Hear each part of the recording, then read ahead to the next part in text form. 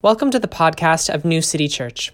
We hope this podcast inspires you on your journey of inward and outward transformation. Please join us on Sundays. You can find more information on our website, grownewcity.church. God bless you. So our scripture reading today is from Matthew 25. At that time, the kingdom of heaven will be like 10 young bridesmaids who took their lamps and went out to meet the groom. Now 5 of them were wise, and the other 5 were foolish.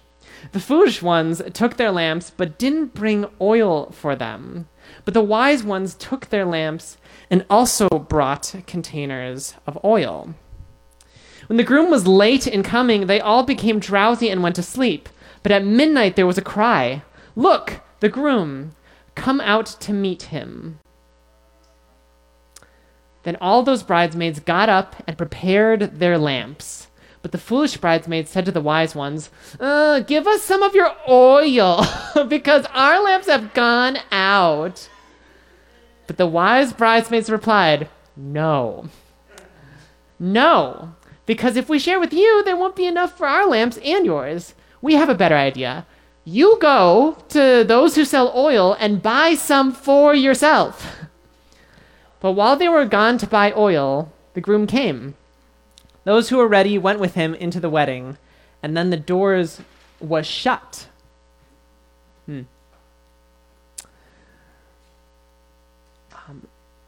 Later, the other bridesmaids came and said, "Lord, open the door for us." But he replied, "I tell you the truth, I don't know you. Therefore keep alert, because you don't know the day or the hour." So we are in the middle of a sermon series called Practice, and do you all remember from last week what you're supposed to do for this? Practicing a powerful, yes! We are practicing a powerful yes at New City Church, and that means that when we recite the name of the sermon series, you just say yes or yas as loudly as you can, because we're practicing. Let's just do it one more time. Practicing a powerful yes! So that's what we're all about here. In this sermon series, we are challenging each person in our community to hold every item that you own and decide whether or not it sparks joy, and to keep only the things that spark joy. On Wednesday, we have a check-in on Circle. The check-in was very lively this week. It was so fun to see. If you're not part of Circle, which is our social platform, you can look at the QR code on the back of a worship companion, which is again available on the cart, or just talk to any of the New City staff folks with lanyards. After the sermon, there will be a time for community talkback, and this will be a time when anyone from the community, anyone in this room could kind of say a response to our focus question, which is, what are you learning as you're going through the tidying process? For those of you who started it last week, we would love to hear what you're learning. For full legal disclosure, I do want to name that this is inspired by a process that was created by Marie Kondo. Her show, Tidying Up with Marie Kondo, The Life-Changing Magic of Tidying Up, and Sparking Joy and Tidying Up are the shows on Netflix. Life-Changing Magic of Tidying Up is the book. They deeply informed this sermon series, and so much so that I wrote Marie Kondo, and her team wrote back and gave us legal permission to do this sermon series as long as we have this particular slide. So please do feel free to check that out at your leisure. Last week we looked at clothes. Do you remember this? Oh my gosh, it was so great. So we looked at clothes, and already right away we saw our folks like jumping right on this. And so like we saw in Circle. Krista, could I bother you to, my clicker is being a little sad. So we saw on Circle pictures of people who were taking piles of their clothes and then putting it on their bed and holding each item and deciding if it sparked joy individually. Woo! We also heard from folks who were adapting the process based off of kind of their own needs and their own desire and ability and capacity. So for some folks, they needed to spread this out a little bit more to not be overwhelmed, and that is totally good. I'm totally supportive of that. And I just want to name that, like, this whole tithing process is all about fighting back against the attention economy. Do y'all know this term, attention economy? So basically, it's saying, like, the most valuable thing, it's not oil, it's not a certain crop, it's like your attention. And in this tech age, there are lots of companies that are spending millions, billions of dollars trying to grab your attention and make sure that you are paying attention to them. But everyone is doing that at the same time. And so if you're feeling kind of frazzled, kind of distracted or dazed, that's because we're living in an economy where people make their livelihood distracting you. Like, their whole job is just to distract you. And that's like everyone's job. And so this is like an attention economy. It can feel really hard to kind of feel grounded or whole, or like you can live in this world well. And tithing is one of the ways that we fight back against this kind of distraction economy by leveraging two skills: discernment and stewardship. These are big Christian words. But basically, discernment means like being able to look at something and decide whether or not God is calling you to act with it or to leave it for someone else. And stewardship is about like receiving the things that you have as gifts from God and then using them towards like God's purposes in the world. And so with discernment and stewardship, we are able to push back against the attention economy. And the reason why this matters is because like what you pay attention to matters because you matter. I don't know if anyone's told you that you matter today, but I just want you to know that you matter so much. You you are so important, and what you pay attention to matters. Like what you are putting in front of your eyeballs matters, and if it didn't matter, then why would people be spending millions of dollars trying to rob you of your attention? Like what you pay attention to matters because you matter. And I know that sometimes in this winter lull, mental health can be really tough in this season.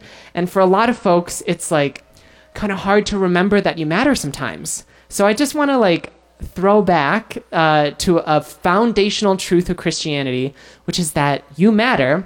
And when you live your life reflecting God's love for you, like that's how we become whole and together as a community.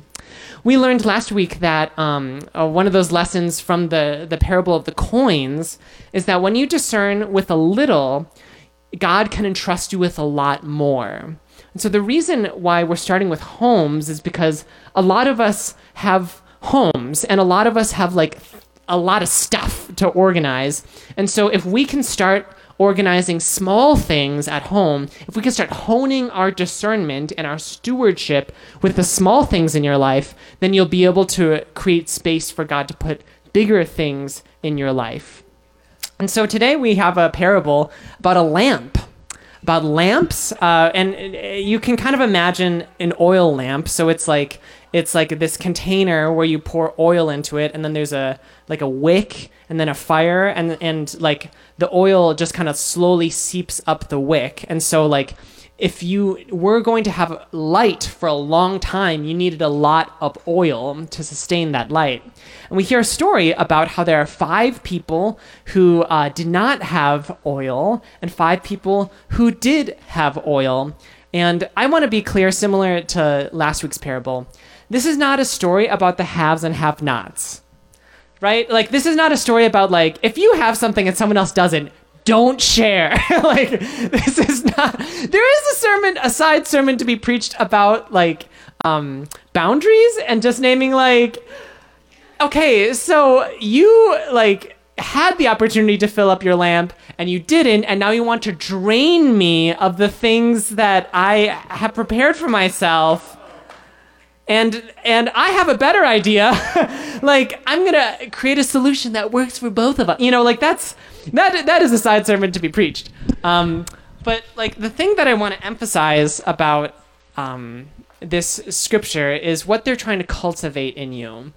Like what Jesus is trying to pull out from you in this storytelling, and that is a sense of patient urgency. A sense of patient urgency. This was a lot of Jesus' ministry, where he's like, you don't exactly know when stuff is going to hit the fan, but just be ready for it. You don't exactly know when the revolution will begin, but just be ready for it. You don't exactly know when your life will change, but just be ready for it. Because if you're not prepared for the transformation, then you will never live into the transformation when that moment comes. So we're trying to be like be prepared in like an urgent and patient kind of way. And I just want to name that, like, when we look back through the history of social change of the United States, movements are always ignited at a particular time, and they were always surprised. Like, many people were surprised by them when they happened. Certainly on this Martin Luther King Jr. weekend, we can remember that, like, of course, there were things that led up to the civil rights movement. Of course, the backdrop of slavery, Jim Crow laws, and segregation. But there were certain moments where things caught fire, where the movement began, where the energy of the people poured out into the streets. There were certain moments when people rallied around this movement, this belief that a new world is possible. There were certain moments. And I want you to think back to the civil rights movement and just think about, like, what it was like for the people living in that time for one day to not see themselves as part of this movement, and then the next day to see themselves as part of the movement. Like, there was a moment. Do you understand what I'm saying? There's like an ignition to this. And like what God is trying to tell you is that there might be an ignition in your life. Like, you might be recruited into a cause of liberation for the world, and you kind of got to get ready for it, because if you're not ready, then you might be left out from it, and we need you as part of the movement. Like, this is not about exclusion. This is about all of us coming together to create something. And the people of God are people who can imagine that tonight might be the night that something amazing happens. And it all depends on the discernment. So, like, you have to be able to cultivate, to hone, to listen in to this inner guidance that is telling you whether or not your soul, whether God is pulling you toward certain options or certain opportunities and not towards other things. Because a lot of times, you know, at New City, we talk about the empire. The empire is shorthand for, like, all the powers of oppression and greed and evil in the world. Like, that's what we call the empire. Yeah, burn it down. # burn it down. And so, like, a lot of the ways that the empire wins is not only from malicious action, like violence and hatred, but simply by distraction. Simply by putting a whole bunch of stuff in your hands so that you can't receive the things that you're actually supposed to be receiving. And discernment is the wisdom that you cultivate to be able to put things down so that you can receive the movement, the call, the ignition, the next. Do you understand what I'm saying? Like, there's something that we're practicing receiving into our lives, and it's a spiritual discipline for us to hold on to that. And today, in particular, I want to talk about a certain phrase, which is, I'll get to it one day. I'll get to it one day. Okay, folks, can we get real for a second? They're like, oh, wow, Jesus, so spiritual, so nice. Oh, well, no. Let's talk about this for a second, because I don't know, if you're like me, you're someone who's like, I'll get to certain projects one day. I'll get to read certain books one day. I'll get around to contacting certain people one day. I'll get around to writing a second book one day. Like, all of these things that we kind of put onto the shelf of one day. And those are valuable things because they kind of give us a sense of guidance, or kind of like a sense of orientation or goals for what we can do when we do have time. But I want to name that, particularly in the topics of books and papers, we are drowning in we'll get to it one day. we are so completely overwhelmed that it's like too much, and then all of a sudden it detracts from our ability to do anything. So we're going to get real specific, but I want you to be thinking about, like, whenever I talk about real specific, that I'm actually talking about, like, honing something that you can use in the big picture. So this week, your books and papers process is the exact same as it was for clothes, which is to say, yay! The collective distress in the room is rising. So, so this means collect all the books in your house or in your apartment or wherever you live. Collect all the books and put them in one place. So we're not organizing or tidying by room. This is my living room books. These are my bedroom books. We're putting it all into one place, because unless it all lives in one place, you don't actually know how much you have. So we're going to put it all in one place. And then, and by the way, this is not like running your hand along a bookshelf. This is like they are out of the bookshelf, and you have to opt in to decide to put them back to the bookshelf. Hallelujah. And so we're going to do this, team. We can do this. And so the idea is you'll hold each one. You'll ask if it sparks joy. If it does, store it visibly, meaning store it in a way that if you look once at your bookshelf, you know what is in the bookshelf. Like, don't put it into, I'm not a big fan at all of like closed containers or like drawers, that mystery drawers. That's where a lot of stuff can accumulate. Put it very visibly so you know what's going on. And that's how the things that you do with things that spark joy. And for everything else, you thank it and then you send it to its next home, wherever that might be. And I want to name that, particularly for books, we have to ask ourselves why we keep books. If you're someone like me, I've kept books because at one point it did spark joy to me. Or at one point I read through them and was like, wow, what an amazing book. And I kept it.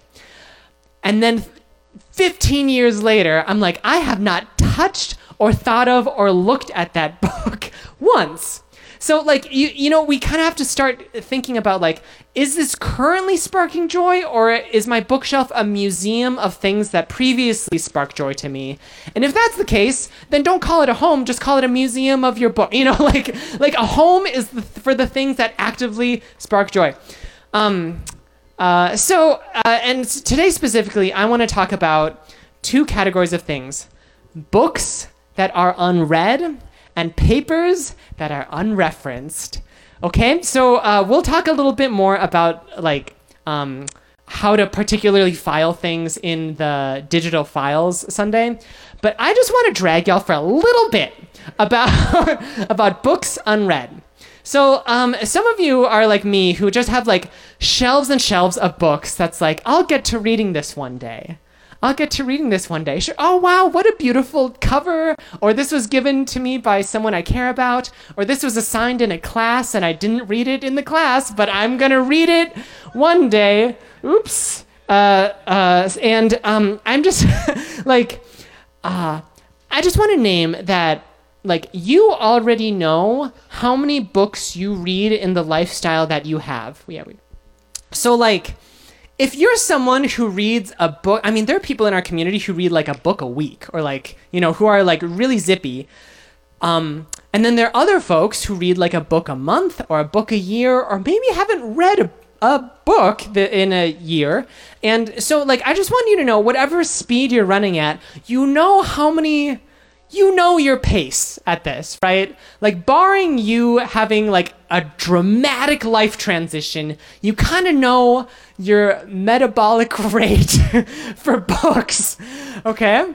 And so, keeping that in mind, it is time for you to decide for yourself how many unread books you are going to keep. And I'm totally, you know, hands off from a position of saying, like, if that means like one shelf, like one lineup of books, if that means like a whole thing or like multiple stacks of shelves, I'm not here to judge you on whatever your book journey is.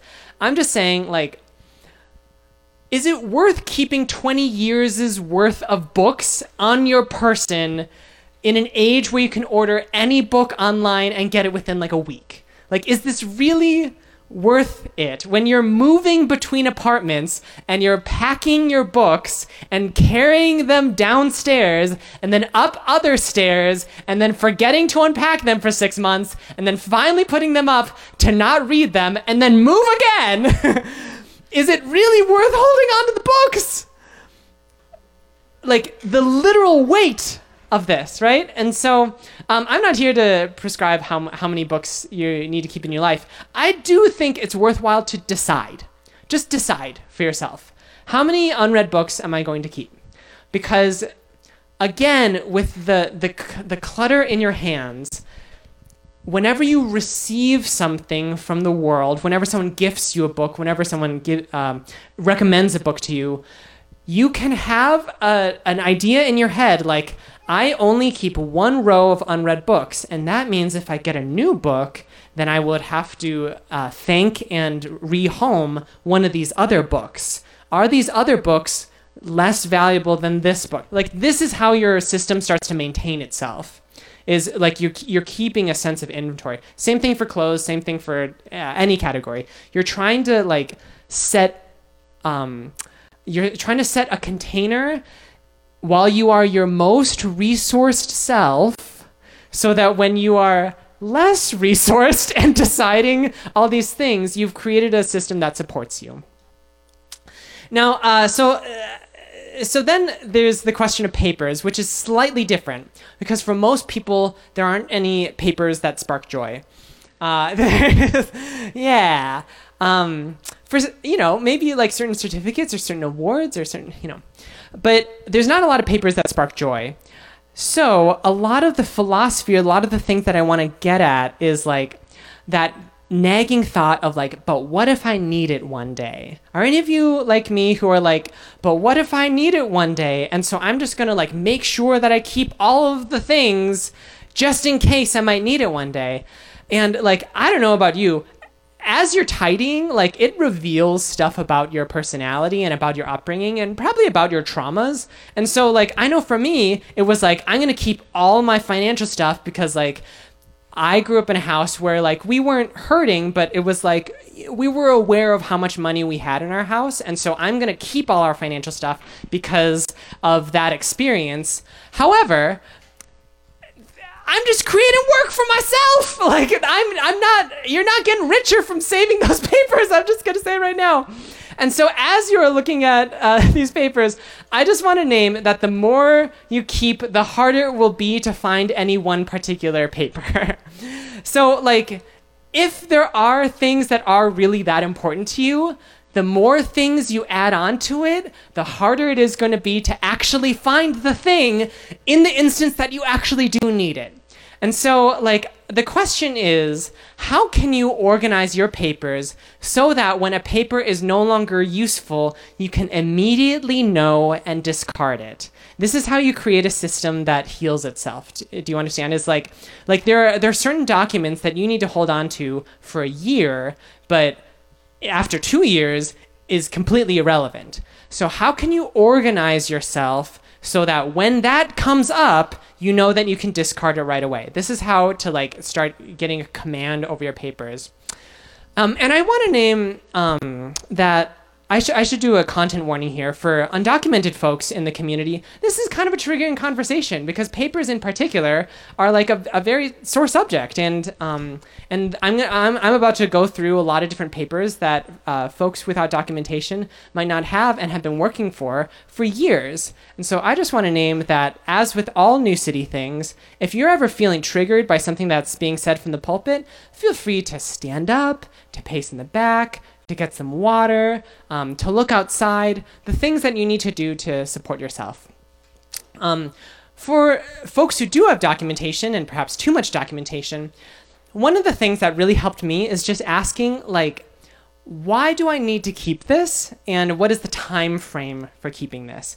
So I know that for some of you, this is going to be a review, but there are also folks who are like, learning how to adult. So I'm just going to do a quick run through of things that you should keep. And this is based off of a couple of articles, Forbes Advisor, Better Money Habits, and also talking to my personal finance person. By the way, it's always a good idea to ask your personal finance person, if you have one, what to hold on to. But generally speaking, some things that you should store indefinitely are the kind of things that like happen once, but you might need documentation for in the future. So like big official things that you get issued once. So your birth certificate, social security, marriage certificate, adoption, death certificate, legal filings, like the things that happen once that you may be called to prove that they happened that one time, those are good things to hold on to like in a forever kind of way. So having a folder that's like, I'm going to store this in perpetuity is a good idea. I also want to name the things that you would need if you got sick or died are things that you want to have in kind of a separate place. Because if you get, sometimes if you're in those situations, you won't be able to like quick gather stuff to be able to pass on to people. So it's nice to have this all in order just in case. And that includes life insurance policies, wills and living wills, inheritance documents, beneficiary forms, and the power of attorney. So like having a document that's like, or having a folder that's like, if something happens, here's where you can find the stuff. And it's a good idea to save tax returns and passports, just kind of in perpetuity. Jazz hands, are we vibing? We're feeling this? Okay, yeah. So it's like this is the collective distress is medium rising in the room. Okay, we're doing fine. We're in our window of tolerance. We're okay. So like. Then there are other things that you should store for about 7 years. And the reason why that is because the IRS will typically only audit your taxes within 3 years, but in special circumstances, they might go back as far as 7 years. And so it's kind of a nice idea to have all of the supporting documents that you need for your taxes for 7 years. And, so like the W-2s, your income forms, or like, that's kind of a nice idea. Some folks are shaking their head that they just don't want to do that. And that is totally, that is between you and Jesus and the IRS, I guess. But, like, if you are risk averse, this is like what you would be looking at. But that also means that if you have financial documents that are like more than 8 years old, like you don't need these things. Like get rid of the things so that you can pay attention to what matters. As far as 1 year, storing them for 1 year, just keeping in mind that for your job, you'll get a form that says how much you made in that year. Only hold on to the pay stubs for a year to make sure that that form is accurate. So you don't need to hold on to pay stubs forever and ever and ever. Just make sure that the reporting is accurate. And it's sometimes a nice idea to make sure that your monthly bank and credit card statements might be handy, even though these are often digitally available. And then for things that you just hold on for a little bit, like it's the things that once you verify that they happened, you can get rid of. So this is just kind of get rid of easy.